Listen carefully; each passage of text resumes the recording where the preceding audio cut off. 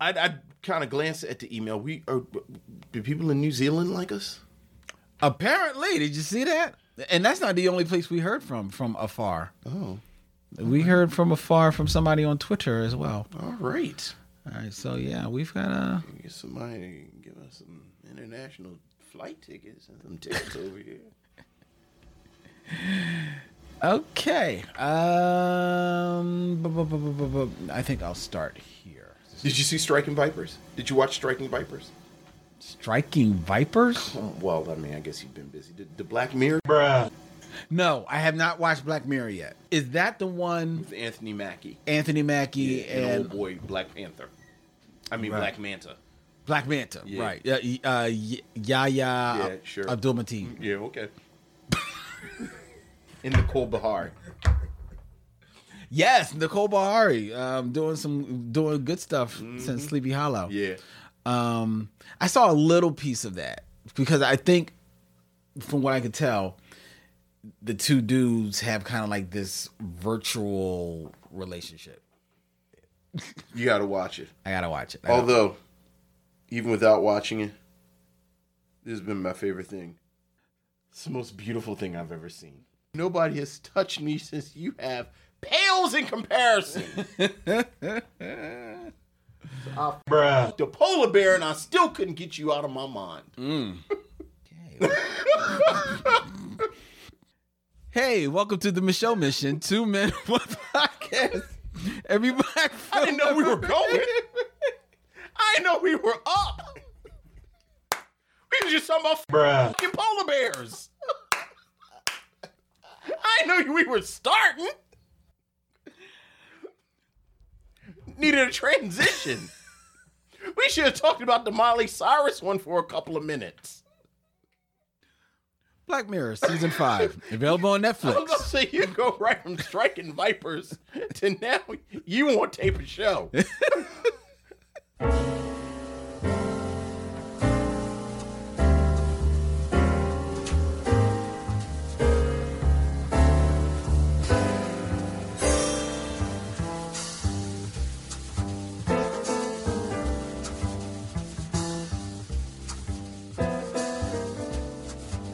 Hey, welcome to the Michelle Mission, 2 Men, 1 Podcast, every black film ever made. My name is Len, a.k.a. the Bat Tribble.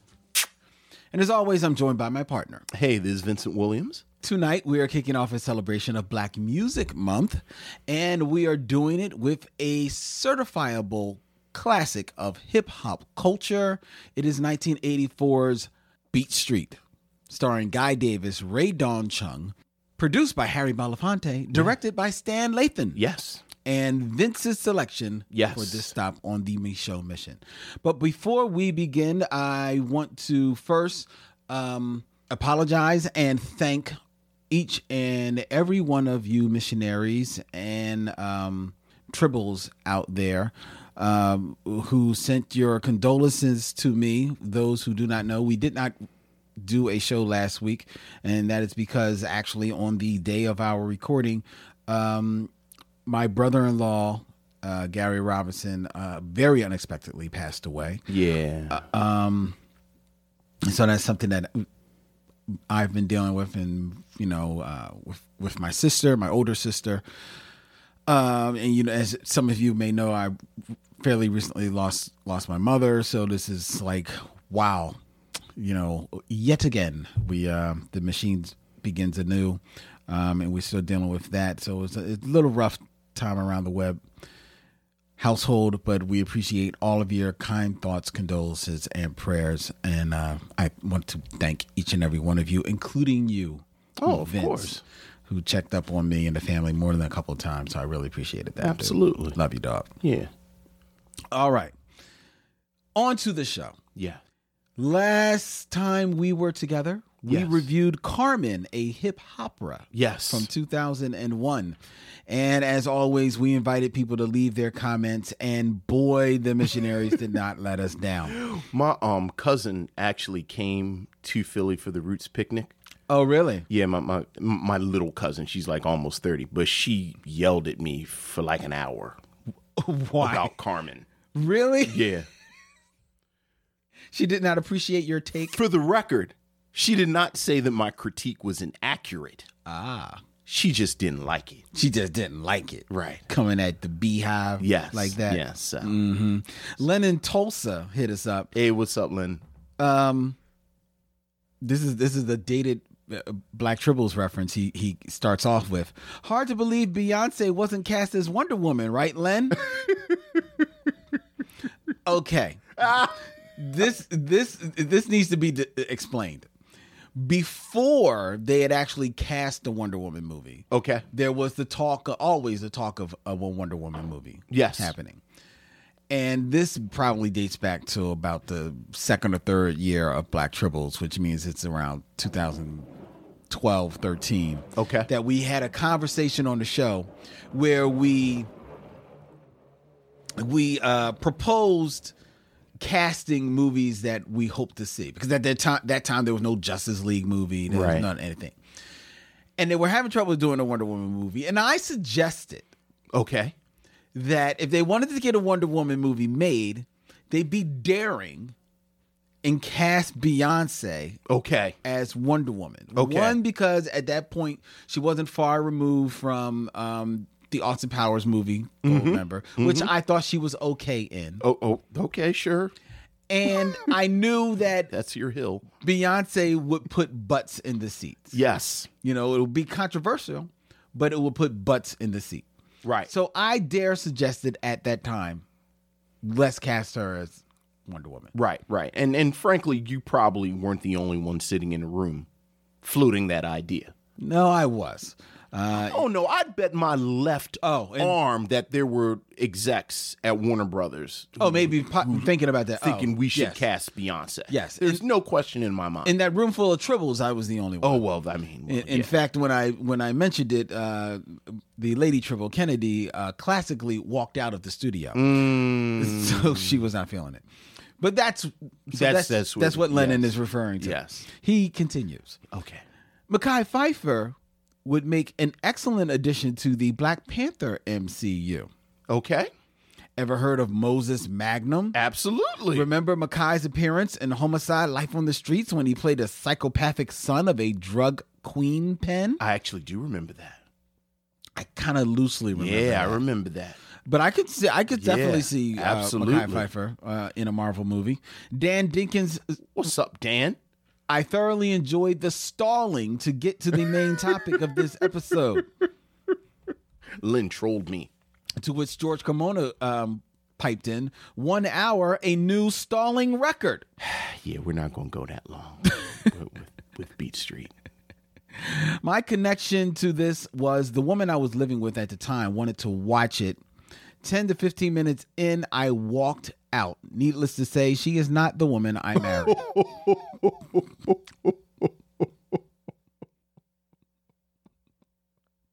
Yeah, I can see how that'd be a deal breaker. Yeah. Wow. Wow. Robert Monroe wrote, I know this might put my black card in jeopardy, but I really don't know Beyonce's music because I don't listen to contemporary pop music. I say that's not your black card. That's your old man card you're playing. Yes. I know what she looks like, and that's about it. My only knowledge of her and many pop singers is through mashups.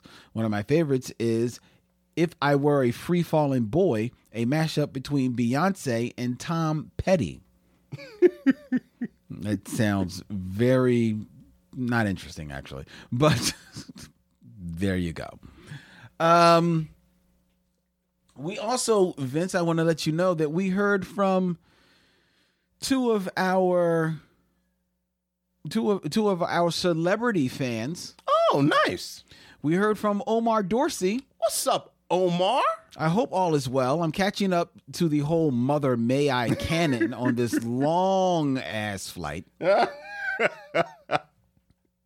And I'm listening to the Steel episode now, and y'all talking about Simone's new show. Yes. Simone is the star of the show. She's number one on the call sheet. That's all right. And by the way, I love the hate watching episodes. And Dorian also chimed in. Wait, because we got to stay on Omar for a second. I'm not sure when he'll hear this or not. Boy. Because I mentioned it. Look, man. Oh, Queen Sugar. Dog, y'all are killing me. Like, y'all are actually killing me. Did the new season already start? I think that the new season either comes on tonight or tomorrow. It's this week. Okay. Nova has written a book, apparently, and it's got the family secrets and Okay. Omar, I really need you to ask. I need you to ask Ava DuVernay, Ms. DuVernay, because I don't know her. No, you don't. Ms. DuVernay. Can we get like? Can I get like 3 episodes where y'all like just have a picnic? Can we just get 3 Disney episodes? Like just 3 episodes. Yeah, she got Disney money now, so she get the. Here you go. Because look, I'll hold it all together. Remember the scene in Daughters of the Dust? Okay. Because see, now I've pulled Julie Dash in, Okay. where they have the meal on the beach Yes. and the wonderful. We talked the clinking and. Omar, can you ask that you all have 3 episodes just like that scene on the beach? Oh man, good to hear from you, brother. Looking forward to the new season, but oh Lord, y'all are hard on my heart. I just want everybody to be happy. Okay. All right. Thank you, Omar. Dorian also chimed in. What's up, Dorian? That he's listening to the podcast out of order. Just heard Steel. Simone is most definitely the lead of that show. All She's right. the Ally to their version of Ally McBeal. That's all no right. question about it. And Vince would be happy to know, Okay. as a fan of Counterpart, Yes. that the lead of Dorian's new show is Nicholas Pinnock, a former cast member Yes. of Counterpart. Very nice. Oh, look at that. 2 great tastes that taste great together. Taste great together. Oh, sucky now. Well, I'm all over both of them. So, There you go.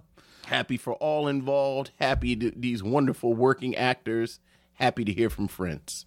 Look for Simone Missick starring in All Rise, a new CBS series, and Dorian Missick as one of the cast of the ABC series For Life, both premiering this fall television season.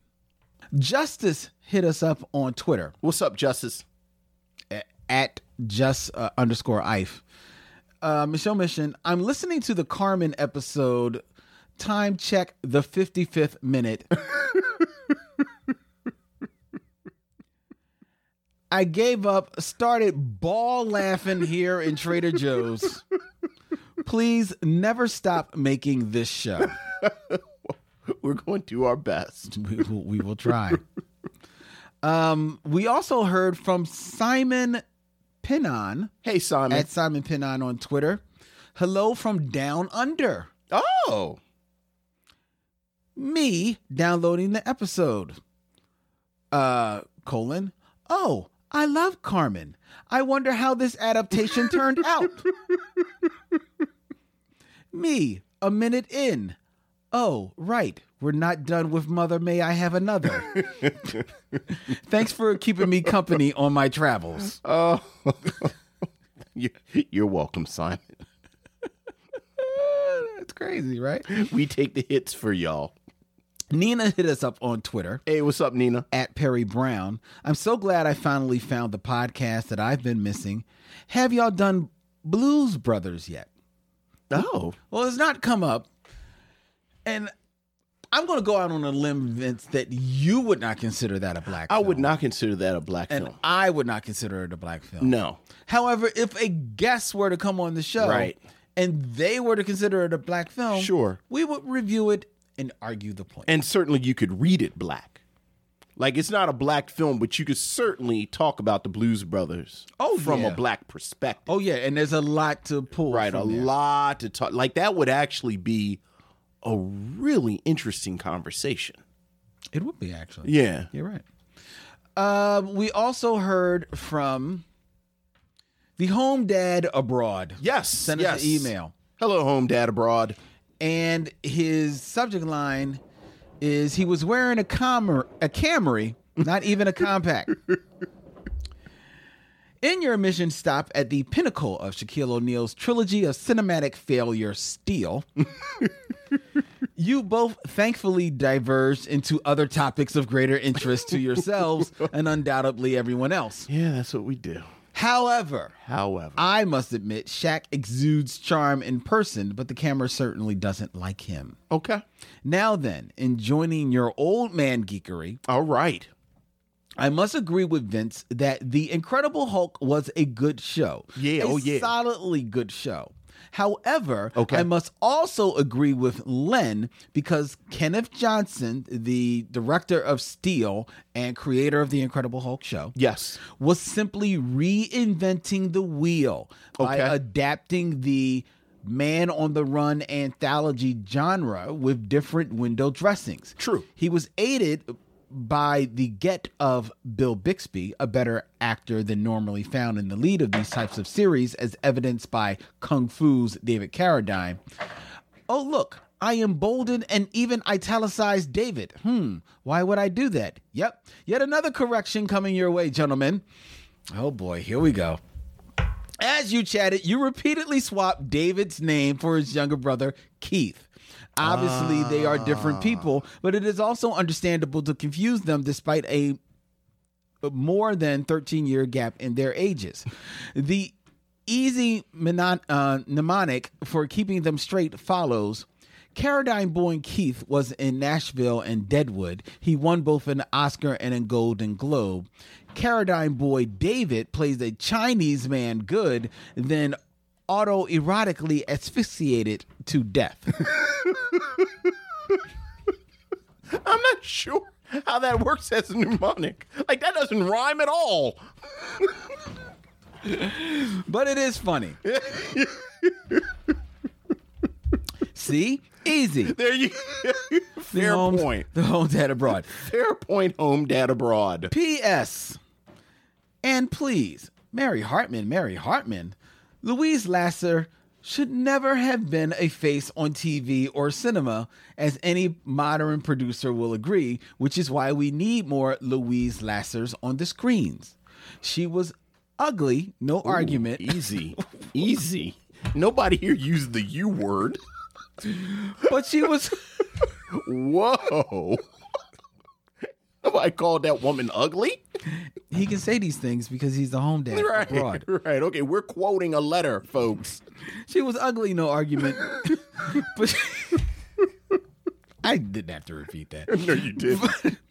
But I continue. She was ugly, no argument. But she's going to keep saying it. But she was also exquisitely and painfully funny. Yes. And was giving flavor to increasingly bland fare in the realm of film entertainment. Regular looking folk make things interesting and memorable. If you look back on the studio system days of Hollywood, many of the biggest stars were unique in appearance. Bogart, Spencer Tracy, James Cagney, Edward G. Robinson. True. Mickey Rooney. Hell, even Betty Davis. Not traditionally good looking people, but memorable. Everyone on screen is pretty now, or manipulated to be prettier. Yeah. It creates unrealistic expectations for the rest of us uggos. Yeah. Of course, sometimes you do get a weird one that slips into stardom, but most people don't realize that it happens because there are some faces that the camera genuinely love. I know it sounds like just an expression or a cliche, but it's true. I sat in a room for 8 hours with a particular woman who once played the Tomb Raider, then married Brad Pitt for a time. Not to disparage her simply on looks, as she is a good actor, but in person, she was physically creepy and ugly. Her features just didn't come together right. But when I found my gaze down to the live stream monitor at my feet, stunningly gorgeous. Interesting. It was weird. And I have no idea why I related the story to you except to tie back into that bit about Shaq about 7 feet up from this line. On second thought, I was just thrilled that someone else remembered Mary Hartman. The Home Dad Abroad. You know, James Baldwin actually has this great sequence in his book of essays on film, The Devil Looks for Work, where he talks about the fact that Betty Davis meant a lot to him because his father, his being James Baldwin's father, used to say that James Baldwin was ugly because he had these huge eyes. Right. And, you know, and Baldwin said part of the reason that his father would say that to him was because Baldwin looked like his mother. So this was his father kind of, you know, insulting his mother. But James Baldwin said that my mother had eyes like Betty Davis, and everyone loved Betty Davis. Yeah. And I thought Betty Davis was beautiful, like I thought my mother was beautiful. And it's just this wonderful acknowledgement of what the Home Dad Abroad is saying. That, Exactly. That this sort of picture perfect image of a star is fairly recent. So because again, someone like Betty Davis or, you know, the people he named, these were not traditionally good looking people. Yeah. But they were stars and they looked good on the screen. So I appreciate that. Most definitely. Plus, we got to talk about Mary Hartman again. Which made your day. Which made my day. We got an email from Richard Scott. Hi, Richard. Greetings from New Zealand. Nice. Oh, boy. Hello there from Radio New Zealand, where I produce a weekly best of podcast show Nice. called The Podcast Hour. All right. For New Zealand's public radio broadcaster. You have fans here in NZ. Nice. A listener wrote into me last week recommending your show. I was hoping I could listen to some with a view to including it on the show. The listener recommended your Beale Street episode, and I wondered if I like that you one. could suggest 2 or 3 other eps that you think captured the show at its best so that I can listen in, please. Is Thanks a lot. that your New Zealand? You New know, Zealand? I don't know why. It's like you started and then it was like, well, I've started, now I have to commit to it. I'm committed. It's just- That's the actor in me. I committed. I realize I don't know anyone from New Zealand, So so I don't know if they have spot accents on. or okay. Now we just found out we had missionaries in New Zealand. Don't now- don't insult them. I'm not insulted. Okay. Because I don't know why. I don't know. You just well, thank you, whoever. Richard Scott Thank you, Richard Scott. Thank you from the Podcast Hour. Thank you, missionaries from New Zealand. I guess we have to figure out what to tell them. We do. We have to figure out what episodes to tell him. Now, Okay. Jeff, our good friend at Podglomerate, Hey, Jeff. he mentioned that he really liked our episode on The Wiz. Okay. He thought there might be something to Okay. pull from there. It was a bunch of us on. Would we send them something we guessed? Yeah, see, now I ran this by my lady love, All right. and she suggested, well, you've got to only send one that just has you and Vince, Okay. All right. which And that's why she's your lady love. because she got it right. That's right. I don't know. I don't know. You always reference, there's a show, which show did you always say that you really like? The Learning Tree. No, not the Learning Tree. Wasn't it My like- joint is Nothing Like a Man. Oh, Nothing Like a Man. Yeah, Okay. that's Nothing Like a Man is my go-to. Okay. Yeah, whenever we, if we had to fill out a form or something, like I go, yeah, to me, that's my go-to. Okay, Nothing But a Man. Yeah, All right, well, that's a good one. yeah. So, and he suggests like 2 or 3. So if we take Right. The Wiz, We just talked about it. I actually really enjoyed Daughters of the Dust, too. okay, that wasn't Yeah. that one. I have to listen to that one again. Yeah. All right. So there you go. So we'll use The Wiz, Beale Street, and Daughters from the Dust. Well, I'll pull something from. Right. Well, Maybe Which Way Is Up. Lighten it up a little bit. yeah, but that was so early in. Which Way Is Up wasn't that early? Oh, I'm thinking about. You thinking about Uptown Saturday Night. Yeah, which is like our very first episode. You don't want to send. You don't want to send them Carmen. I mean, the bit with us singing Jodeci is worth the price of admission.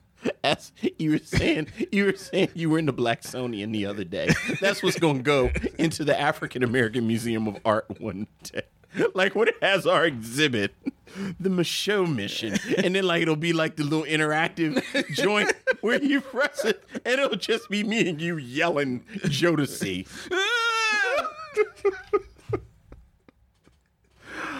Oh God, I hope that's not in our exhibit.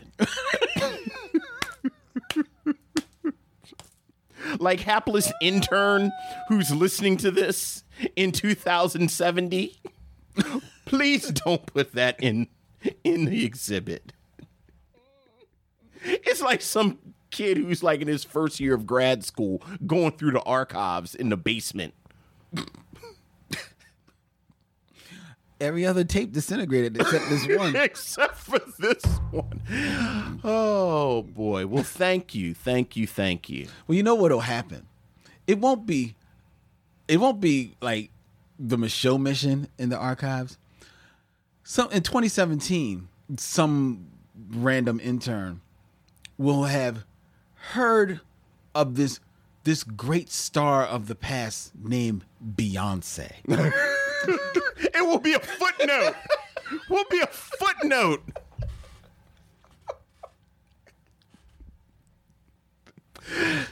So here's my footnote story. Oh boy. You know, when I went to grad school, like my work is on Octavia Butler. Yes. Like I actually wrote my dissertation on Octavia Butler. Well, Octavia Butler came and visited Temple. This is obviously before she passed. And everyone in my department knew that this was my subject. So I got to be basically her body man that day. Like I drove her around, and then, you know, I remember we went to the mall. She had to get some gloves, this, that, and the other. And the one thing that I said that really made Octavia Butler laugh, we were driving, and I said, I have to be careful. Like I, you know, obviously I don't want to get into a car crash. I mean, you know, you're Octavia Butler. I don't want to do anything that would affect you. I said, but also, if heaven forbid something happened, like all the headlines would say Octavia Butler, it dies in a freak accident, and then like the fifth paragraph, it'll say unnamed graduate student also died. Yes. She thought that was really funny. And I've always treasured that I made Octavia Butler laugh. So that's my unnamed intern / graduate student story. Well, that's true. And it That's true. If you'd have crashed, they wanted to put you in the paper. No. Yeah. Not at all. Not at all. So Not at all, Vince. So let's hear it for the unnamed graduate students. Yes. Okay, so we didn't record a show last week, but No. Steve Tozen Hey, what's up, Steve? took it upon himself to ask a question out to the missionaries. So I'll ask you And we these appreciated questions. that. We appreciate it, Steve. Appreciate everybody actually kind of stepping into the breach. And entertaining themselves. Yeah. Or, you know, again, just sort of keeping the momentum. Like, it really is a beautiful thing. So he asked 3 questions. Okay. So the first question to you, Vince. If you had the chance to be on the set for one movie that we have reviewed, Okay. what would it be? Oh, that's easy. I would have loved to have been on the set of Harlem Nights. Just on Harlem Nights? Yeah, just on the set.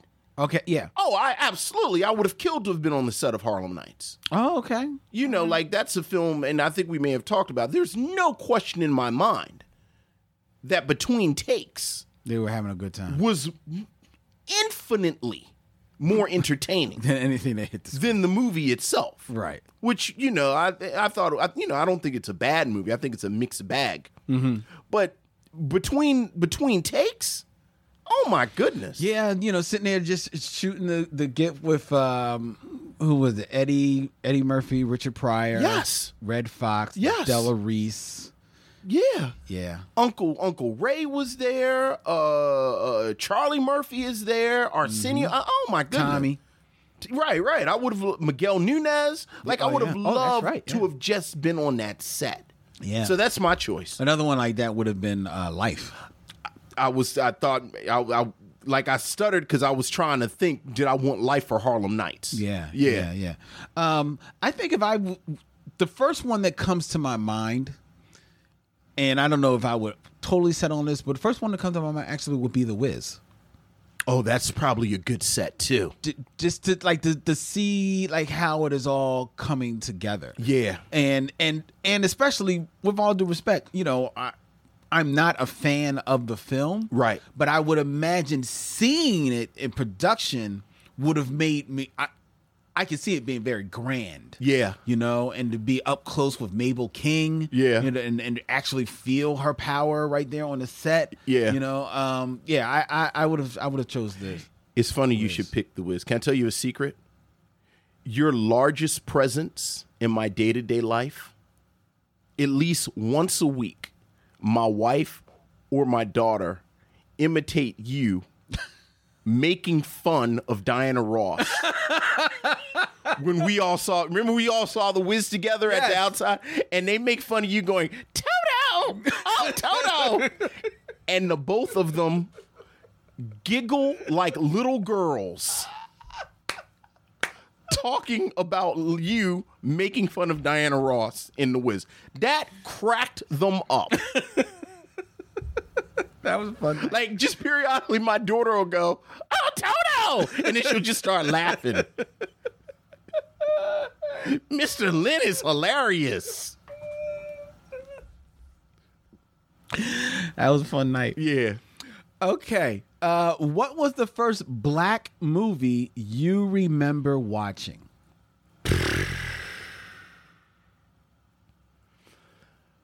Probably Uptown Saturday Night is the first one I remember. Mm-hmm.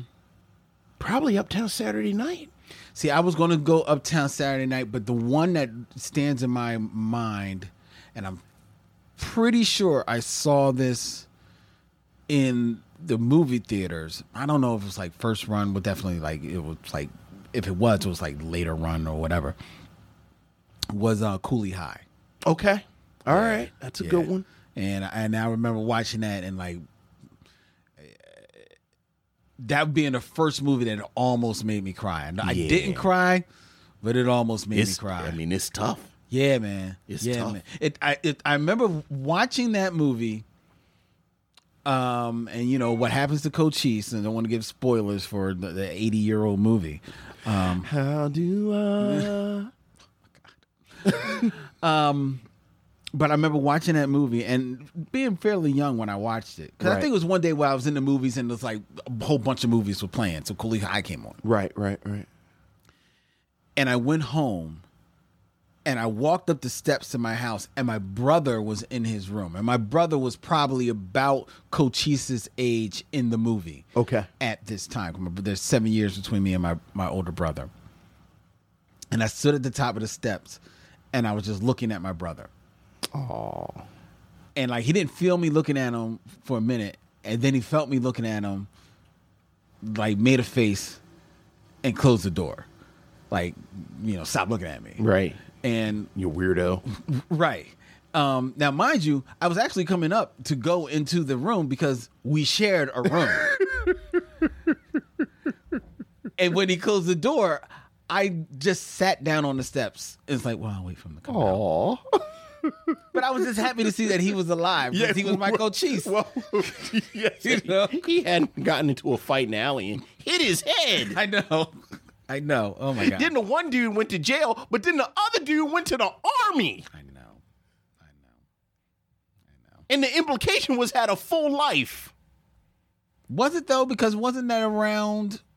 I mean, they Vietnam? said he went in the army and became an army sergeant. Okay. Well, I mean, they didn't say he died in Vietnam. Well, that's true. They just say he went to the army. That's true. Good point. Other dude went to jail, though. Yes. Last question. Okay. How much money do you think would be needed to create a true all-black / POC / sex positive movie studio?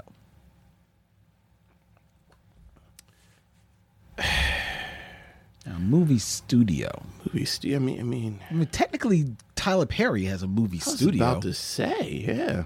I mean, I think the question like that is like the very is like the first part of the question. It's not even it's not how much money would it take to create it, as much as it is what type of circumstances and climate would be involved for it to prosper and continue.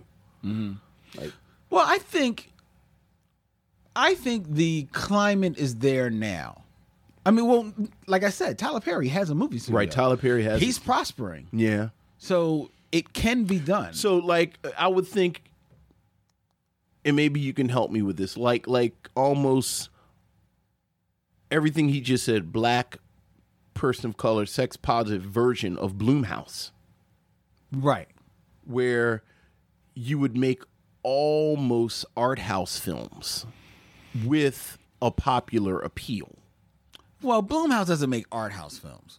I said almost. I mean, you think They about... don't make almost. They make mostly horror movies. Yeah, but you think about Us, you think about... Horror movie. No. It is a horror movie. I think Oh, well, all right. would think Annapurna. Annapurna, which your face tells me. Right. No. I do remember. Okay. I think the problem with talking about horror movies is you almost have to specify what you mean by a horror movie. I think I see what you're saying. Like, traditionally, horror movies have been films that you can read seriously if you wanted to. Mm-hmm. But then the 80s almost kind of dragged the genre down to the mud. Yes. And now we have like this new wave that harkens back to the 70s and 60s. So, yes, they're horror movies, but there is a level of art house appeal. Like, I think people who go to see Get Out or Us or I just forgot. Sorry to bother you? Is that Blumhouse? Well, that's not even Blumhouse now. Yeah, I'm thinking of, because you were right, or the new Halloween. Okay, yeah. I think these are films that people who aren't horror fans see. Okay. Because there's something else going on. Okay. Besides that. And I think if you had this version of a studio like Steve is talking about, that's the kind of approach I'd take. All right. Keep costs low, but at the same time have the slickness, have the directorial and creator vision that you can appeal to people outside of, well, I'm just going to see I don't know, a movie with Nicaraguan Americans in it. Gotcha. So how much money would that be? Yeah, I mean, well, it's hard to say how much money they need, but I think the movies themselves, for it to prosper, couldn't cost any more than $15-20 million. Yeah. I think. Yeah. I think. You gotta keep it lean. Gotta keep it lean, real lean. Keep it lean. I mean, every once in a while you shoot the moon. Mm-hmm. You know what I mean? Like, because I honestly think, and this wouldn't necessarily have to be a movie. I actually see this as a TV series. Like, if TV One, BET, and all these other black channelets, right, like, join together their money, there is a black Game of Thrones-ish tale to be made out of the story of the Moors conquering Italy. Yeah, sure. I mean, and you could even fantasy it up a little bit if you want. Yeah. You don't have to, but maybe you just make it more palatable and reaching into other genres. But like there is something really rich and meaty right there, just waiting to happen. But I know BET, TV One, these channels, none of them. Well, BET is not even owned by themselves anymore. But I know most of those places don't have like the money to do it right. To give it the yeah. The see, justice. you go to. I think that's too big. Well, I'm saying like every once in a while you shoot the moon. Right. If you're making 5 $20 million movies, they're making $30-40 million each. Right. Then, you know, maybe your 6th film, you shoot the moon and you go 70-80. Right. You know, and you know, you see what happens. Right. But I think that's what would have to happen with that. Good question, Steve. Yeah, Steve. Thank you. Thank you very much. All right. All right. I think it's time, Vince. Excellent. Oh. Okay. All right. Let's get into Beat Street. We'll be back with the film review as soon as we do something funky and have steps in it. Let's go. Come on.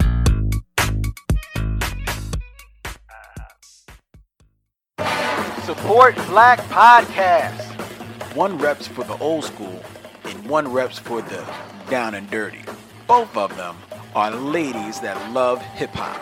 Ladies Love Hip-Hop. We're self-appointed hip-hop aficionadas. CJ and Summer Willow kick in the door, wave in the fofo, screaming, Ladies Love Hip-Hop too, god damn it. That's Ladies Love L-U-V Hip-Hop. Check them out on SoundCloud. Check them out where you find good podcasts. Like them on Instagram because these ladies are lovely and their hip-hop is deadly. Remember, Support Black Podcast.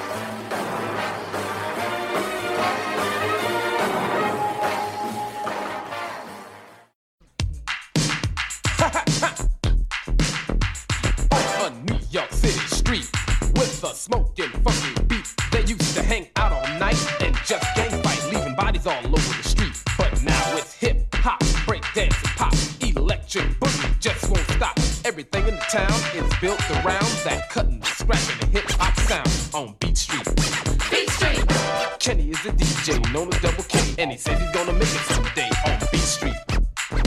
Beat Street. A creative innovator to his heart. His name is Ramo, and his specialty is art on Beat Street.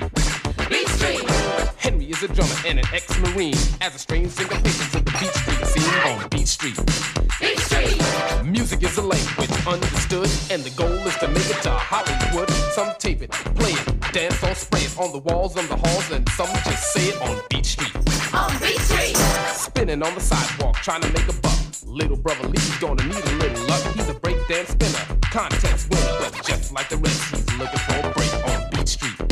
Beat Street. If you don't know what hip hop is about, then stop, look, and listen and check this out. Beat Street. Beat Street. Beat Street. Beat Street. Beat Street. Beat Street. Beat Street. Beat Street. Play that beat. Funky beat. Beat Street, 1984 American drama dance film featuring New York City hip-hop culture of the early 1980s, breakdancing, DJing, as well as graffiti art.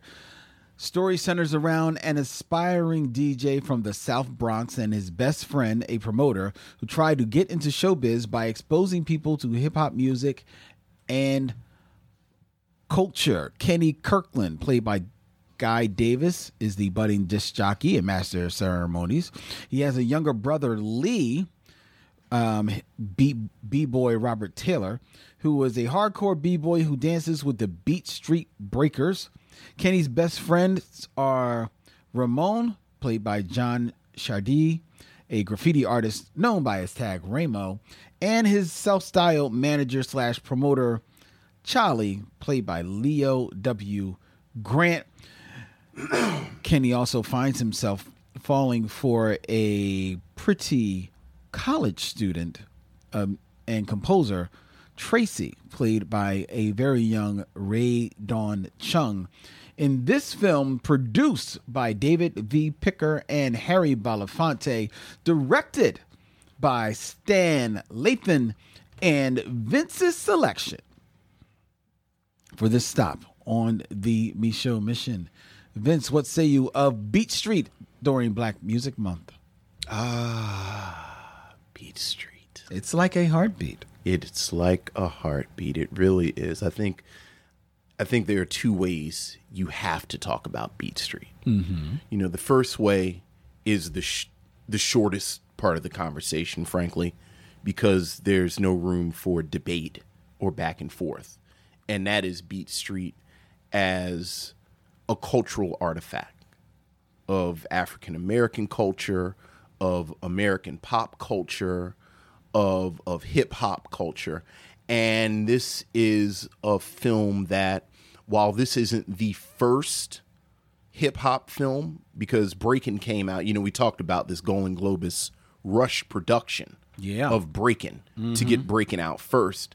This is the film that resonates and remains, in my mind, the most important artifact from this period when I'm talking to young people, and I'm talking to my 14-year-old who watched this with me about the origins of hip hop. Oh, really? Okay. Because Beat Street does an amazing job of, first of all, capturing performances. I mean, it's like I'm going to start naming people, and I know I'm going to forget people. Mm-hmm. Melly Mel, Africa Bambaataa, Jazzy J, who was a DJ for Africa Bambaataa, but he gets an extended moment in here. You have Dougie Fresh, you have Kool Moe Dee, you have, I mean, it's the system is in here. Brenda K. Starr. They're so the Rocksteady crew. Yes. And the New York City Breakers. I mean, including the legendary Crazy Legs. Yep. Like just footage of Crazy Legs. So you just have this capturing of those performances and those personas. Kool Herc looks like he's 20 years old in here. How about that? Like, it's amazing looking at how young all of these men and women were. Mm-hmm. I think it does an amazing job capturing the culture. There are really three streams, three narrative streams where you see the culture. Kenny's a DJ. Yes. So as you say, Double K is a DJ, and we see him mixing, and we see him sort of recording sounds and all of the things that go along with being a DJ. Ramo is a graffito. Mm-hmm. And talk about this a little bit. This is a film that sort of the Spit plot, where Spit is a bad graffito who is not good at doing burners, so he draws over everyone else. This is lifted from Style Wars. Yes. Where there was an actual guy going around basically defacing better writers. So you have that aspect of it, and I think Ramo, just everything about Ramo, where just the logistics of putting up burners and the danger involved and all of that is there. And then you have and I just forgot Special K's little brother, Lee. Then you have Lee, who is our window into breakdancing, hip hop dance. And, again, it's the Rocksteady crew. It's the New York. I mean, these are actual breakdancers. Mm-hmm. So there's this authenticity through, again, what is captured here on film. The other thing that I love, and I love this the older I get and the more the business part of hip hop comes to the foreground when we talk about hip hop. 1985, the challenge of cultural appropriation is at the forefront of this story. Yeah. This whole plot about Ray Don Chung's character basically bringing Lee in to incorporate some of Lee's moves into her class project. And the whole way it plays out, and where, you have this wonderful little screed by Kenny where he says, you just like all the other biters, you bite and then you leave the rest. Yeah. And this is a plot, this is a through line through the film. So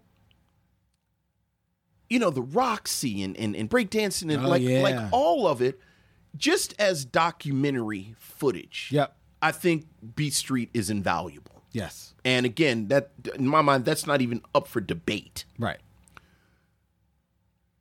What I found fascinating watching it for the Michaud mission was watching this as a movie. Mm-hmm. So, trying, and obviously it was amazingly difficult, and I don't know how well I was able to remove myself emotionally from it, to just sort of, cold eye and deliberate, as we talk about, watch it as a film. And I think this is a film with solid bones. This is a film based on a story by Stephen Hager.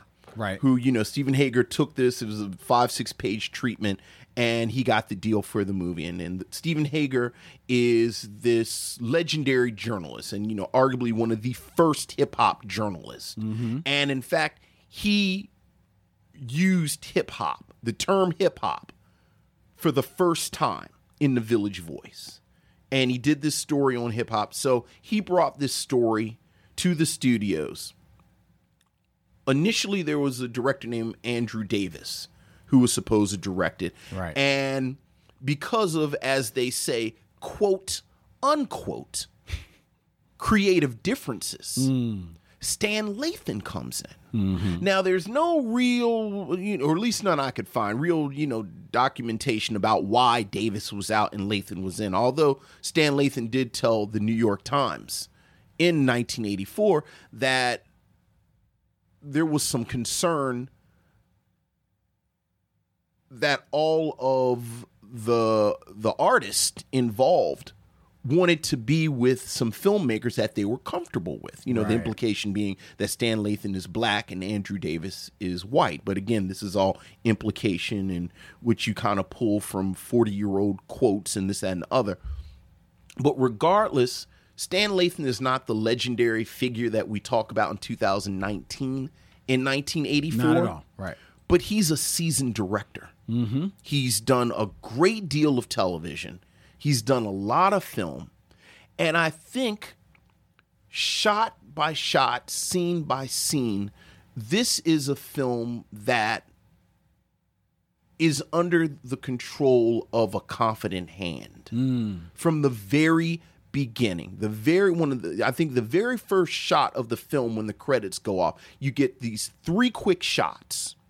You get Lee messing with his fat shoelaces. Yep. You get Kenny putting his records in his bag.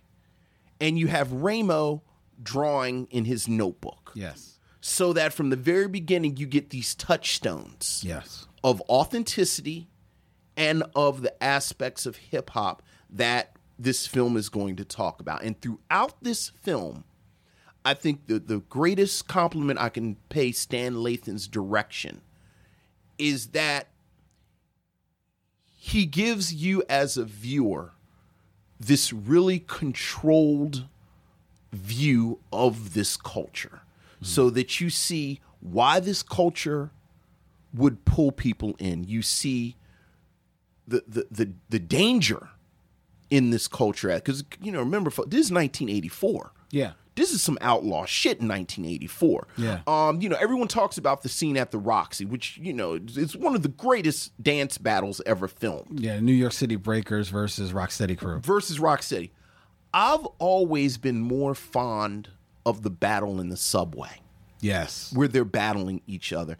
And, again, I watched this with my daughter, and at the end of the scene, they get arrested. And my daughter, who is, a child of summer, she's 14, she's like, why are they arresting them? They were just dancing. Yeah. Not understanding that this was an outlaw culture. Yep. And what I love so much about that scene is that the way it's blocked and shot and set, it looks like they could have been fighting. Because like, you understand how, if you're not familiar with hip hop and you see them, and the movement to the rhythm of it, and it's aggressive, yes, and they're up in each other's faces, with hands waving. So that's another really great visual moment. I think the scenes with Ramo and Spit, like, I think the ongoing sound of spit shaking the can. Oh yeah.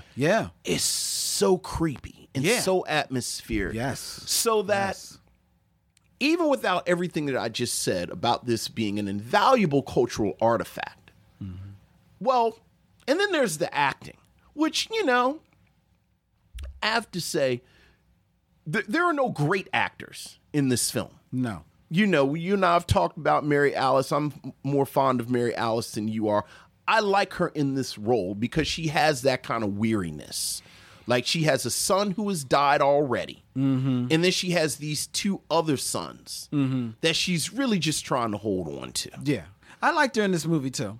Guy Davis is most famous for being Ozzie Davis in Ruby Dee's son. Well, he's an accomplished musician. Right. And did you know about that before you did research on this film? No. Yeah, I know. Guy Davis is most famous for being Ozzie Davis in Ruby Dee's son. And he's kind of awkward. Yeah. He's very awkward. But the thing is, I have to say, in my experience, a lot of DJs are awkward. Very much so. Which is why they became DJs. And which is why, despite his awkwardness, it kind of rings true, his performance. Radon Chung has never been the greatest actress. No. But Radon Chung as the clueless grad student who stumbles into this and doesn't understand the implications of what she's doing and brings Lee down there and then gets flustered, and I completely buy Radon Chung in this role. You do. So that I'll give you even that. when the acting is not that good, It works. it works. It does. So that, I think this is a really solid film as a film. Yeah. Yeah, you're right. I can't disagree with you. If I was to, okay, like you said, the acting is what it is. But to a degree, some of the awkwardness of the acting, despite some of the forced slang, like some of the guys, like the guy Leon Grant that plays his promoter, like he quickly wore out his welcome with me. That's promoters though. Like that low-level promoter dude. Yeah, but I mean, he was just really getting on my freaking nerves. Okay. But he was whatever. But the acting is not great in this movie. Yet and still, like you said, some of that awkwardness still makes it ring true. And I think also what helps ring true is that this film is firmly set not only in the culture of hip hop, but in arguably the birthplace of the culture of hip hop, the South Bronx. South Bronx. And South Bronx. And you feel it. You feel Bronx in this movie, so and I think that helps with the authenticity of it, like when in that opening scene where you meet the shoelaces, the notebook with the graffiti, collecting the records to roll out. I think it's cool that is all in their room. And their room feels like a legitimate New York room. It doesn't feel like they stepped off the street of New York and now they're on a sound stage. No, they are actually in an apartment in New York. The lighting helped bring you right into that situation as well. I also kind of liked, and even though when you do research on this kind of, people think this maybe hurt the film, that the movie is set in the winter. Yeah. Because it's very often, especially in these early days of hip hop, and especially that this film does follow Breakin', which was a huge hit, and it should be told a bigger hit than this movie. Absolutely. But Breakin' is set in sunny California. Right. Even the movie that we talked about a couple of weeks ago, Rappin', is set in like a spring type of atmosphere. The sun is out from what I remember. Yeah.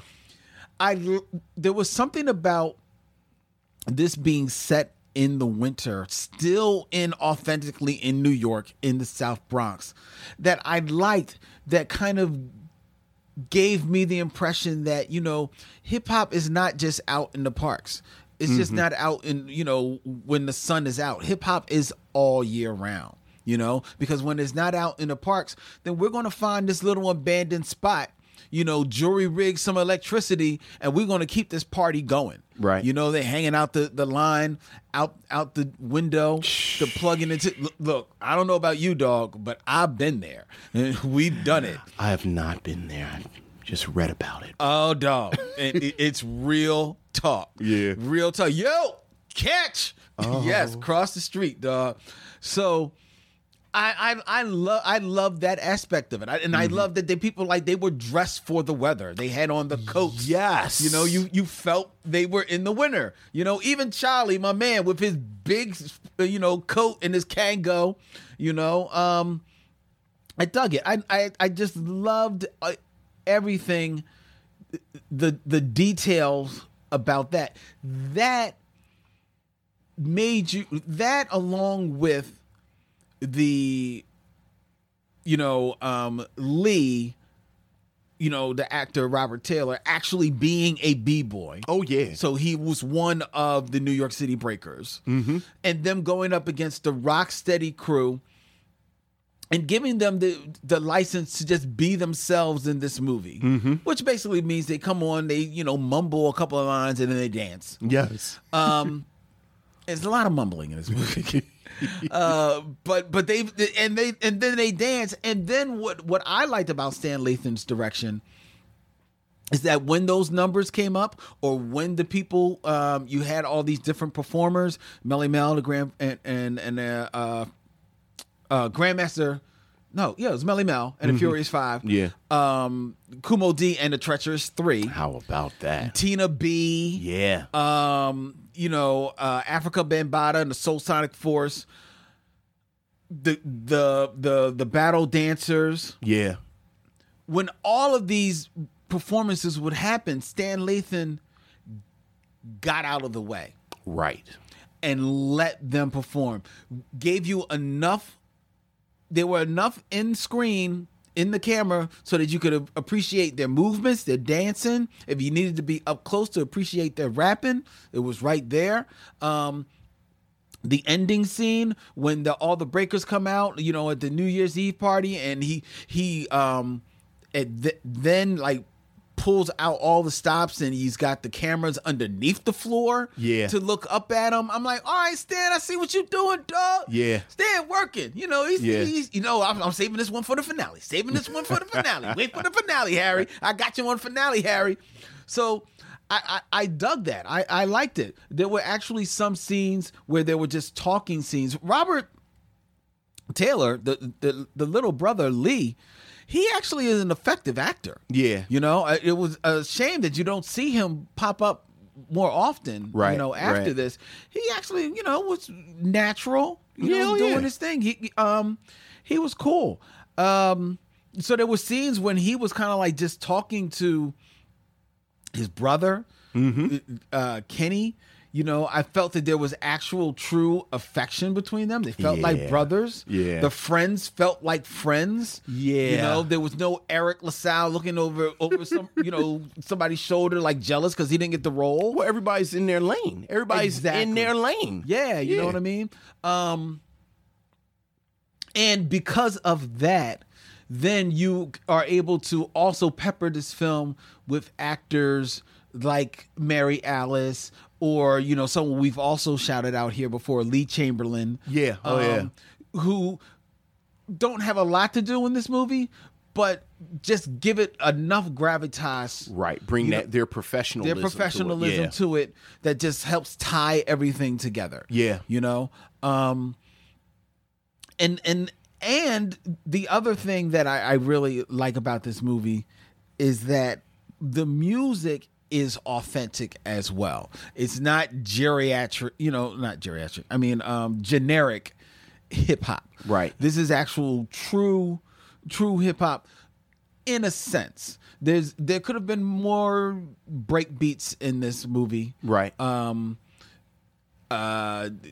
Which is usually what the the dancers usually dance to, as Right. opposed to the music that was there, but it still worked. Right. So it overall, that didn't bother me. It didn't take me out of the film the first time I saw it. It didn't take me out of the film this time. Yeah. This time seeing it. Actually, this time seeing it, watching it, like you said, with, more critical eyes, I was actually floored by how smart this movie was at times. Mm-hmm. When, spoilers for a 40-year-old movie, when you get the big death Yeah. in this film, the succeeding scenes after that, smartly, no music. Yeah. All you're hearing are just the sounds of either people walking, the driving, the cars pulling off, I also liked, for me, that there was no scene inside of a church, Right. and there was no scene at the burial, Right. because you always get that. Right. And that's frankly not the important part. It's not the important part. Right. Because actually, I thought more importantly the important part was the pallbearers who you see. Yeah. Because that's your brotherhood. Yeah. And then you see the cars pulling off in the streets of the Bronx, because that's where it all happened. Yeah. And that's where that character lived. It's also just a fairly quick moment with Lee and his mother, which is perfect. where you realize that Kenny and what's the manager's name? Charlie. Kenny and Charlie, like they're the three amigos. They're the three musketeers, but Lee's like their communal little brother. Right. So this affects Lee too, and the film does a great job showing the relationship between Ramo and Lee. Yeah. Where Lee is talking, he's going to do our jackets and this, that, and the other, and they kind of, So yeah, And you're also reminded in that scene with Lee and Mary Alice that Lee is still a little boy. yeah, And you're reminded of his youth at that moment. Yeah. Because not that he didn't have any type of adversarial role with his, relationship with his mother. Right. Which I actually appreciated in this Right. movie. Like the mother wasn't overbearing in any way. Right. In this movie. But that's who he turns to his mom. Again, and I really have to go back to it as documentary evidence. It's so easy to forget. Once again, this was an outlaw culture. Yeah. Like when you read the newspapers and you read the stories, like there was so much mania about. I mean, you talk about throwing the lines out for electricity. Dudes got electrocuted. Fires got started in these buildings. There was a fair number of incidents with people doing graffiti. Yes. With the police, with that third rail, with everything that was involved. This breakdancing culture grew out of the gangs. Yes. So that a lot of times, Which is mentioned in the movie. which is meant like these were crews that actually did not like each other. And like, Right. Certainly the New York City Breakers and the Rocksteady crew were two different crews. But even on the set, they kept them apart to kind of keep that same feeling. So that you completely understand a mother in 1985 who, again, has buried a son, concerned about these two other boys out in these streets. As she said, I thought we stopped dancing on the street for pennies. Yeah. Which is the first thing she says to him. Something you said, which I actually had not read any critiques about, is set in the winter. I think that it's brilliant being set in the winter because, again, it's funny, we were talking about Nothing Like a Man. And one of the things we said about Nothing Like a Man, Nothing But a Man. Nothing But a Man was the lighting. And there's this imagery throughout the film where there are flashlights or lights from the cars or lights that are barely keeping the darkness at bay. Right.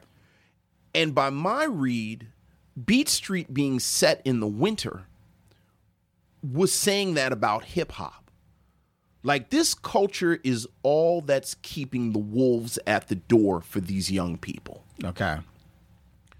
Kenny is nothing without these records, without this music. Lee, this is, his dance is kind of keeping him focused. And the film does such a wonderful job with Ramo and his connection to graffiti. And he talks about, I make it beautiful and I make this art. And he's got a child. And, I love the economics. Yeah. I love the acknowledgement of the economics of being poor. Yes. In the Bronx in 1984, 1985, you a hip hop dude, but there's really this kind of scramble to make some money off of it. Like, I love like the whole kind of thrust of Kenny's story is Kenny trying to get a gig at one of these clubs as a DJ. So that if it's set in the summertime, it's not as dire. Right. Like, it's actually cold outside during this time. Yeah. Speaking of detail, something that I picked up this time watching it, I love the acknowledgement for how much basically the Army surplus store played in the shaping of the hip hop aesthetic. Like Ramo has what we would call a field jacket on, and Kenny's backpack is clearly a soldier's backpack that he puts the records in, and they're wearing these boots. And we had Sonny Surplus in Baltimore. I don't know what was y'all's Army surplus joint in Philly? I. Goldberg. Oh, I. Goldberg. But so much of that look that we take for granted. Yep. Because this is set in the winter, you see that there's real utility to it. Yeah. Like, you wear these clothes because they're warm. I have this bag because I got 30,000 records in it, or 1 million cans of spray paint, and it's durable, and I can run with. And it's like you said, it's those details, The little things, man. And Stan Lathan's direction is such that you are able to notice it. Yes. Without it like just being stand out. The linoleum floor in their bedroom. Yeah. That, it's no big, nobody, but it's right there. Yeah. So that, God knows how many times I've seen this movie. But you just see the details that are there for you. Yeah, you're absolutely right. About the snow real quick. What I had read is that some people postulated why this movie was not a hit was because it followed in the wake of Breaking. Right. Breaking being set in California and being all sunny. Yeah. This movie has a decidedly more darker and harsher tone because of the winter that they think people may not have been. Plus, a dude died. Well, yeah. A dude dies in Beat Street. He does. Yeah, he does. Pretty graphically and sadly. Yeah, and it is pretty graphic. It is, because it's like, whoa, it's like they're smoking. Is that smoke coming from them? I appreciate Cochise dying, but Ramo is my Cochise. Oh, really? This and Radio Raheem are my two. Like, these are my deaths. Wow. Like, these are my two deaths. Wow. That destroy me no matter how many times I see them. Oh, wow. See, no. And it's probably because I think I was an adult almost when I saw Cooley High the first time. Oh, really? Like, I was like 18, 19 years old the first time I saw Isn't that weird? Yeah. Isn't that weird? So you saw Cooley High after you saw this movie then? And I have no idea. It's kind of like Sparkle. Like, I didn't see Sparkle until I was like 20. Wow. And I don't know how that happened. Well, I can understand that happening because, it wasn't in the theaters. Yeah. And video still wasn't a thing. Yeah. And how often was Cooley High on TV? Right. I don't know if I've mentioned this. I watched a fair amount of television. I understand, but it wasn't on TV. Right. Like, they wasn't repeating a whole lot of Coolie High. Yeah, like I'm pretty sure, shout It out. wasn't a BET then. Right. So Coolie High was like, Yeah. Shout out. It was a 2 a.m. movie. Right. Well, right. Or and shout out to my brother Clifton Durant. This is one of them runs to Blockbuster on our one of our blaxploitation nights. There you go. Yeah, Coolie High, Cochise. Whew, that wrecks me, man. That wrecks the hell out of me, man. Yeah. And Radio Brahim is up there. Yeah. Is up there. This one doesn't. Ramo doesn't get you. But here's the reason why Ramo doesn't get me, and it's a shame that Ramo doesn't get me because his story is really the story you want to follow in this movie. Yeah. Oh yeah. Quietly, John Charbet, and I may be Chardier, and I may be mispronouncing his name.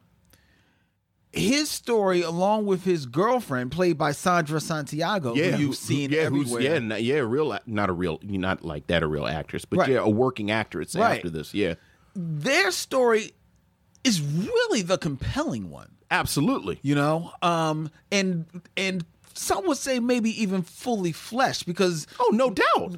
because not only does he have like this nemesis Spit that he's going after, and not only does and he also has probably more so than anybody else in this movie the pie in the sky outlook of this culture at that time. He's like, yo, I've got to do it. I have to tag this train because now my name will be known in the Bronx and in Brooklyn and Long Island and all this type of stuff. Right. You know what I mean? Like everyone else, like Kenny wants a gig because he knows where the gig is going to take him. Right. Lee is young. He's dancing. Yeah, he's a kid. But he sees an opportunity when girlfriend comes to him and says, "Hey, when you come down and dance for us," he's seeing this like, "Oh my God, this is an opportunity for me." Right. You know what I mean? Charlie, the manager, well, he's definitely got his eyes on many prizes. Right.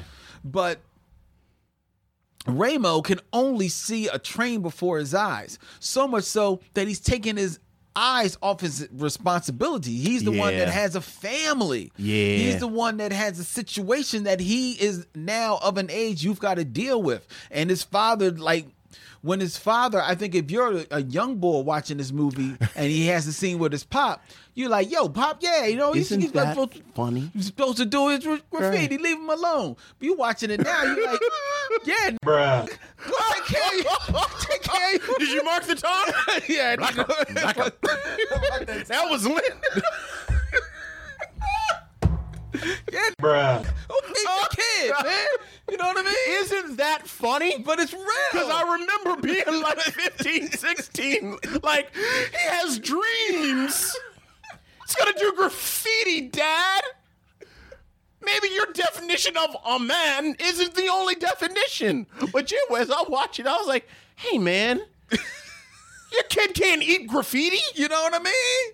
You're like, even mom, when Like, you go your lady just begged you to get her out of here. And not for nothing, the whole abandoned building apartment that we've set up. you know what I mean? Like they can play the music all day. No money, like they're playing the music and it's all romantic. And I was like, did he really just move his girl and his infant into an abandoned building? Yeah, and like when the girlfriend in there says, "Hey, and you could put the crib right next to this, right next to the heater." I said, "Is that a spray painted heater?" Because I ain't see no. Everybody got their coat on. I feel like Child Protective Services needs to be involved in this conversation. The bad thing is, since we're here, during the montage when he dies, one of the scenes in the montage was his girl leaving with the baby. And when I watched it this time, I said, "That's probably a good decision." Yeah. Go back with your with mother. the mom. Go back That's to right. your mother in electricity.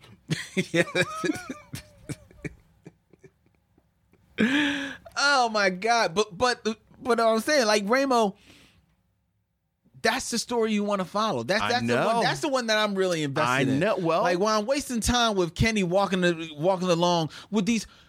Yeah, okay. Segue into the soundtrack. Okay.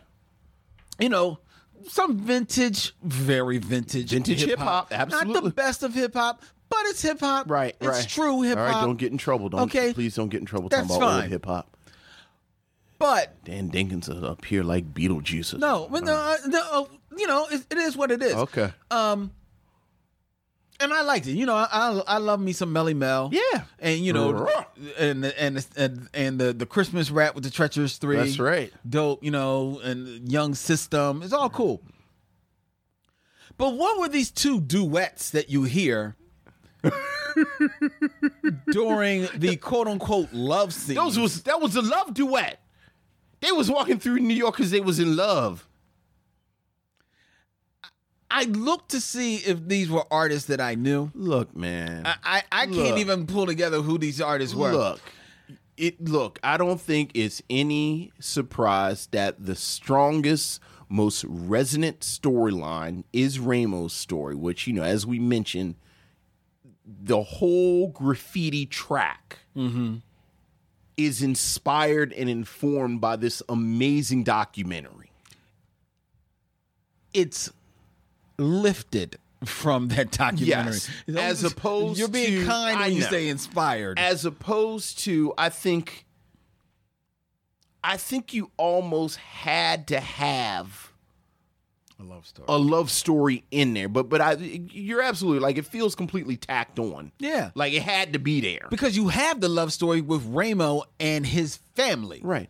And quite honestly, I don't think you need an actual romantic connection between Kenny and... No, you don't. Like, I love the plot of them actually sort of debating the nature of cultural appropriation, and even I could even have bought them talking to each other about how we create music. Right. You didn't need them getting together, right? And even then, because after they get together, nothing really happens. He doesn't even show up at her big moment. I mean, I think, and she's fine with it. I think the film kind of like you could see the film and the script kind of does its due diligence with, we have these two people from different worlds. What would that look like? Like, I appreciated him going to campus, and he's a little overwhelmed by all of it, and, you know, whatever's happening between her and her advisor, which is amazingly unethical, but it was 84, and I guess that's just how it went down in academia. It is. And they both are coming at it from two, like, clearly this was not going to work. Like, if Ramo hadn't died, they would have broke up in 2 weeks anyway. So I appreciate the film not positioning them as this great love. But yeah, it's clearly the weakest part of the plot. Yeah, it's not necessary. However, because everything else in the movie is so resonant, and the tapestry of it is so authentic, like we always say, you forgive it. Yeah. Because it's got the goods. Yeah. Now, did you know this movie was produced by Harry Belafonte? I don't know if your research told you that, you know, coming out of Breaking, Harry Belafonte was teamed with Sidney Poitier to create a movie, a more authentic movie, New York-based movie that spoke to the hip-hop culture. Yeah. And along the way of their developing of this project, Sidney Poitier kind of broke off to do his own project, which would then morph into Fast Forward. Yeah. Yeah. It is fascinating how these are all interlinked. And when you say Sidney Poitier broke off to develop his own, the sense that I got,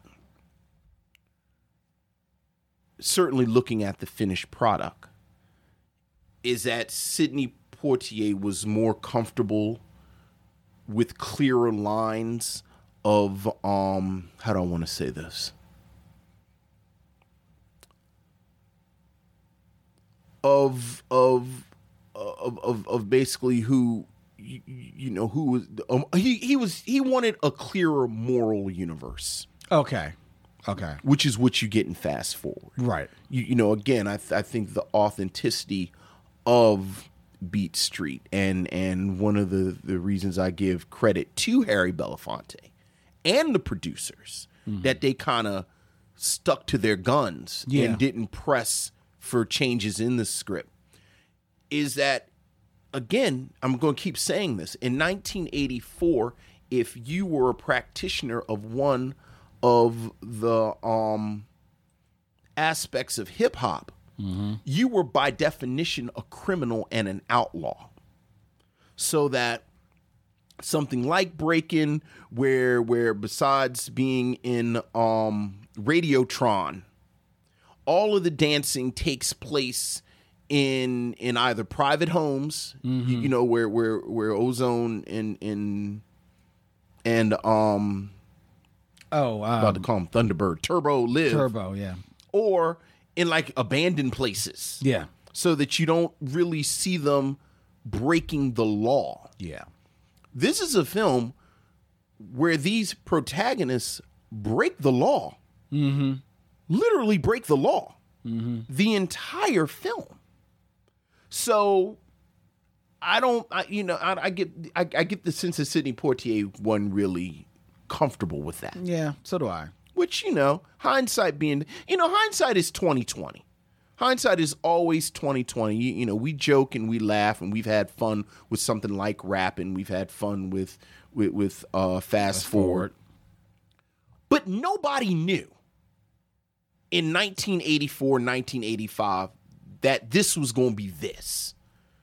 No one's wildest dreams did they think hip hop would be what hip hop would become. True. That's very true. People were making decisions in 1984, 1985, judging a model that frankly did not exist yet. Yeah. So yeah, I saw that, and I try and give Sidney Poitier the benefit of the doubt because again, it was a fascinating time for hip hop and for.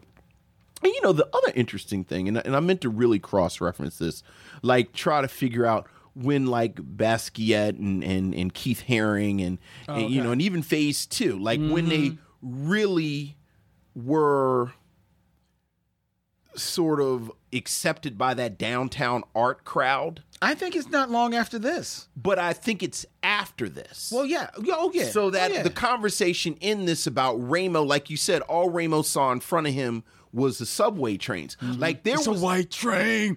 Like there was no sense in this film that Ramo could have had an art career.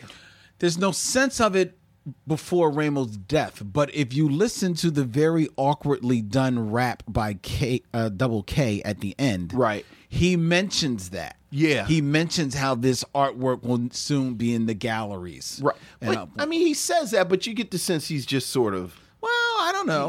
Like I don't know if he was referencing. Again, I don't know. No, I don't know if he was referencing things that were already happening. Right. But I think he was trying to see that this would soon be appreciated. Right. Foretelling in a way, the future, much in a way that hip hop was a depiction of our present by way of beats of the old and a foretelling of the future as well.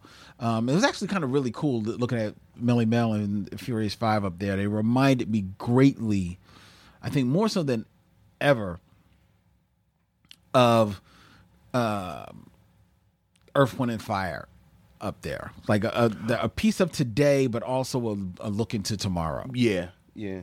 Okay, according to it says Basquiat had his first real show in 1981. Yeah. So, he was certainly doing his thing. Excuse me if this part is gets staticky because I now have my iPad over the table and it's not touching it though. Right, 1982 Keith Haring was so I guess they had, but I guess maybe they saw them as anomalies. Probably. Who knows? You know? Who knows? So- You know it. Yeah, because who knows? Who knows? You know, I'm kind of fascinated with the graffiti aspect of hip hop, and because there's some people that don't want to fold graffiti into hip hop. Like they say, graffiti should be its own thing, which is fascinating to me. Like it's all fascinating. Yeah. I don't see it, but I'm sure there's an argument to be made. Just so people know, because it's out there, that the most of the graffiti that you see in this film is not by graffiti artists. That's right. It's actually by the people on the set. That's right. Just painting, doing their thing. Yeah. There's some, but it's not a lot. not a lot. Yeah, most of it is set Most design. of the big stuff is just set design. Yeah. So it's pretty good set design. Yeah, absolutely. I'll say that. Not as, when you think about it, it's not as intricate as the best graffiti of that time. Right. So it certainly will not be confused with Wild Style anytime soon. Right. But this was a cool moment. And much to, I'm sure, the disappointment of one Markham Lee. What did Markham say? Markham said about Beat Street, I'm about 99% sure that Vince will say some variant of there was this moment, or it captured this moment in the early days of hip hop. I don't think you really said that. I mean, I didn't say it directly, but I kind of. You inferred it. I inferred it. But you did not use moment I implied in it. a sentence with Yes, hip hop. I implied it so that, yes, he could. Yes. Markham also said that there's also a 75% chance that Len will think it's terrible. Well, he would have lost that money. And I say, pay up, Markham, because I enjoyed myself some Beat Street. It's like a heartbeat. It's like a heartbeat. I love this damn Beat Street. It was really I cool. love this damn Beat Street. It was cool because I had forgotten that Dougie Fresh shows up at the end. Yeah. Crawling between Kumo D's legs. So when early in the film, you see Dougie Fresh dancing at a party. Right. Like, is that Dougie With this Fresh? big curly- Jerry Curl, yeah. Jerry Curl afro. Right. I'm like, is that Dougie? And like, I'm waiting for somebody to give him the beatbox, and he's not. And he's just sitting there, and he's got the glasses up. That's Dougie. Yeah. Dougie. Also, Did you read Kadeem Hardison was supposed to be He was in cut here, out of but the he was film. cut out the film. and this is one of the very few photographic evidence that Kumo D has eyes. Yeah. Absolutely. Because he after this would He has never filmed without his glasses. adorn his That's sunglasses. right. That's right. And that was his thing. So good time. Yeah, oh yeah. Beat Street. Well done, Vince. Hey, all I did was pick it. Well done. Yeah. All right. Would you recommend that people see? I would wholeheartedly recommend that people watch Beat Street. Oh, me too. Absolutely. Absolutely. I mean, wholeheartedly. It's look, I'm going to say it's required viewing. yeah. And if you've seen it 1,000 times, watch it again. But I ask you to sit down and watch it with like some young kids. Yeah. Like I said, Yeah. I watch it with my 14-year-old. Yeah. And it is fascinating watching it with a kid. Yeah, I think that would be interesting. Spark a very interesting conversation to watch that with young kid. My daughter, who is not into hip hop, to tall. But I wouldn't mind watching this with her. Yeah. You know, well, she's not young. She's 26. But A babe in the woods. True. All right, ladies and gentlemen, before we tell you what we're going to watch next week, I invite you to all, please follow the Michelle Mission on all of your social medias, Instagram, Twitter, Facebook, at Michelle Mission. Join the Michelle Mission Facebook group at Michelle Mission. Michelle is spelled Micheaux. Email us all of your thoughts and concerns at michellemission@gmail.com. Our show is available as in an edited form as a radio show every Saturday at 1 p.m. on WPPM 106.5 FM, Philly Cam, People Powered Media here in the city of brotherly love and sisterly affection. And you can wake up with the Michelle Mission every Monday morning at 9 a.m. on 91.7 FM, WKDU, the voice of Drexel University. The Michelle Mission is a proud member of the Podglomerate Podcast Network. Podglomerate, a network of curated podcasts just for your listening pleasure. Go to thepodglomerate.com to check out all that they have to offer your ears. Next week. All right. Here's the thing. Uh-oh. I had selected a movie for next week, Okay. to follow this, that I felt fit right in line with it. Okay. But a movie that I thought that we had reviewed, but in fact we hadn't recorded. Okay. And that was Crush Groove, Okay. right? And I was prepared to do Crush Groove. However, I knew what movie I was going to select after Crush Groove. Got you. Post Crush Groove. Right? I knew what movie I was going to select after that. And that would have felt right in line with June, Black Music Month. Right. Would that have been Lethal Weapon 2? It would not be Lethal Weapon. Okay. 2. Just However, we have booked a guest for not next week, for the week after. okay. Who will a guest that you'll be glad to see returning to the Michelle Mission. Toya Haynes will be returning to debut her new podcast that week as well. We'll tell you all about it. So, and she's chosen her movie Okay. already. And her movie is, I'm not going to give it away yet, but I'll just say this, it's a concert film, Okay. right? Which worked well because my movie, because when she was coming in, I was like, all right, great. And I've got a film that I want to do after that. Okay. That will fit in, my movie fit in after that, right? Perfectly. However, I want to do this second movie so badly Okay. that I'm doing it before we do her concert film, Okay. because I want to do it before we do her concert film, so that she will be here when we have comments about this film, so that I can get her reaction on to that film. Oh boy, what film is this? And it's not Lethal Weapon 2. It's not Lethal Weapon Okay. 2, and nor is it Crush Groove. Okay, it is. This is it, the Michael Jackson concert movie. So 2 concert films. Yeah, Okay.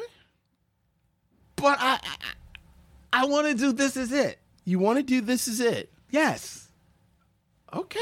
the Michael Jackson concert film. The Michael Jackson concert film. The last. I mean, this is it. I mean, he says it in it. He says it in the documentary. Do it for the love. I've been saying do it for the love since that documentary came out.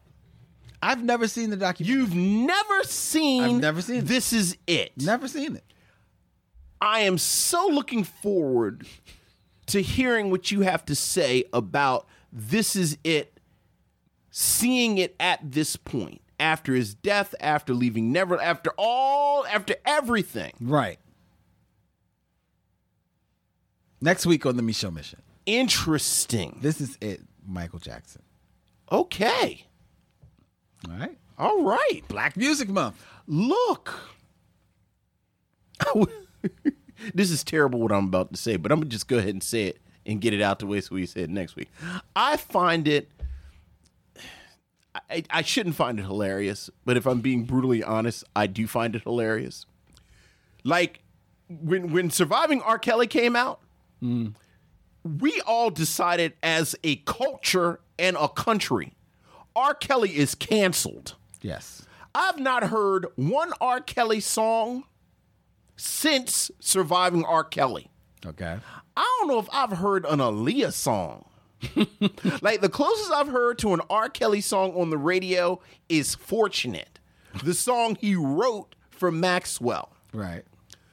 Surviving Neverland came out, and we were all, justifiably upset about Michael Jackson, the accusations, and I feel like for about 35 seconds,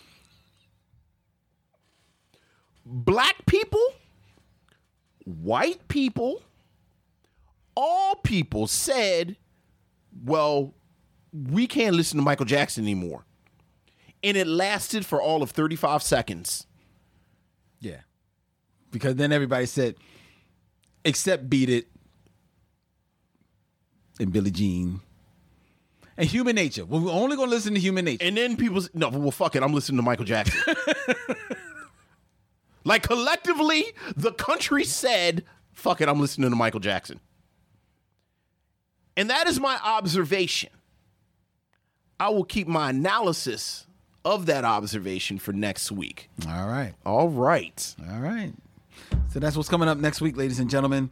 Until then, he's Vince. I'm Len. In parting, we say, we'll see you when it's time to meet again.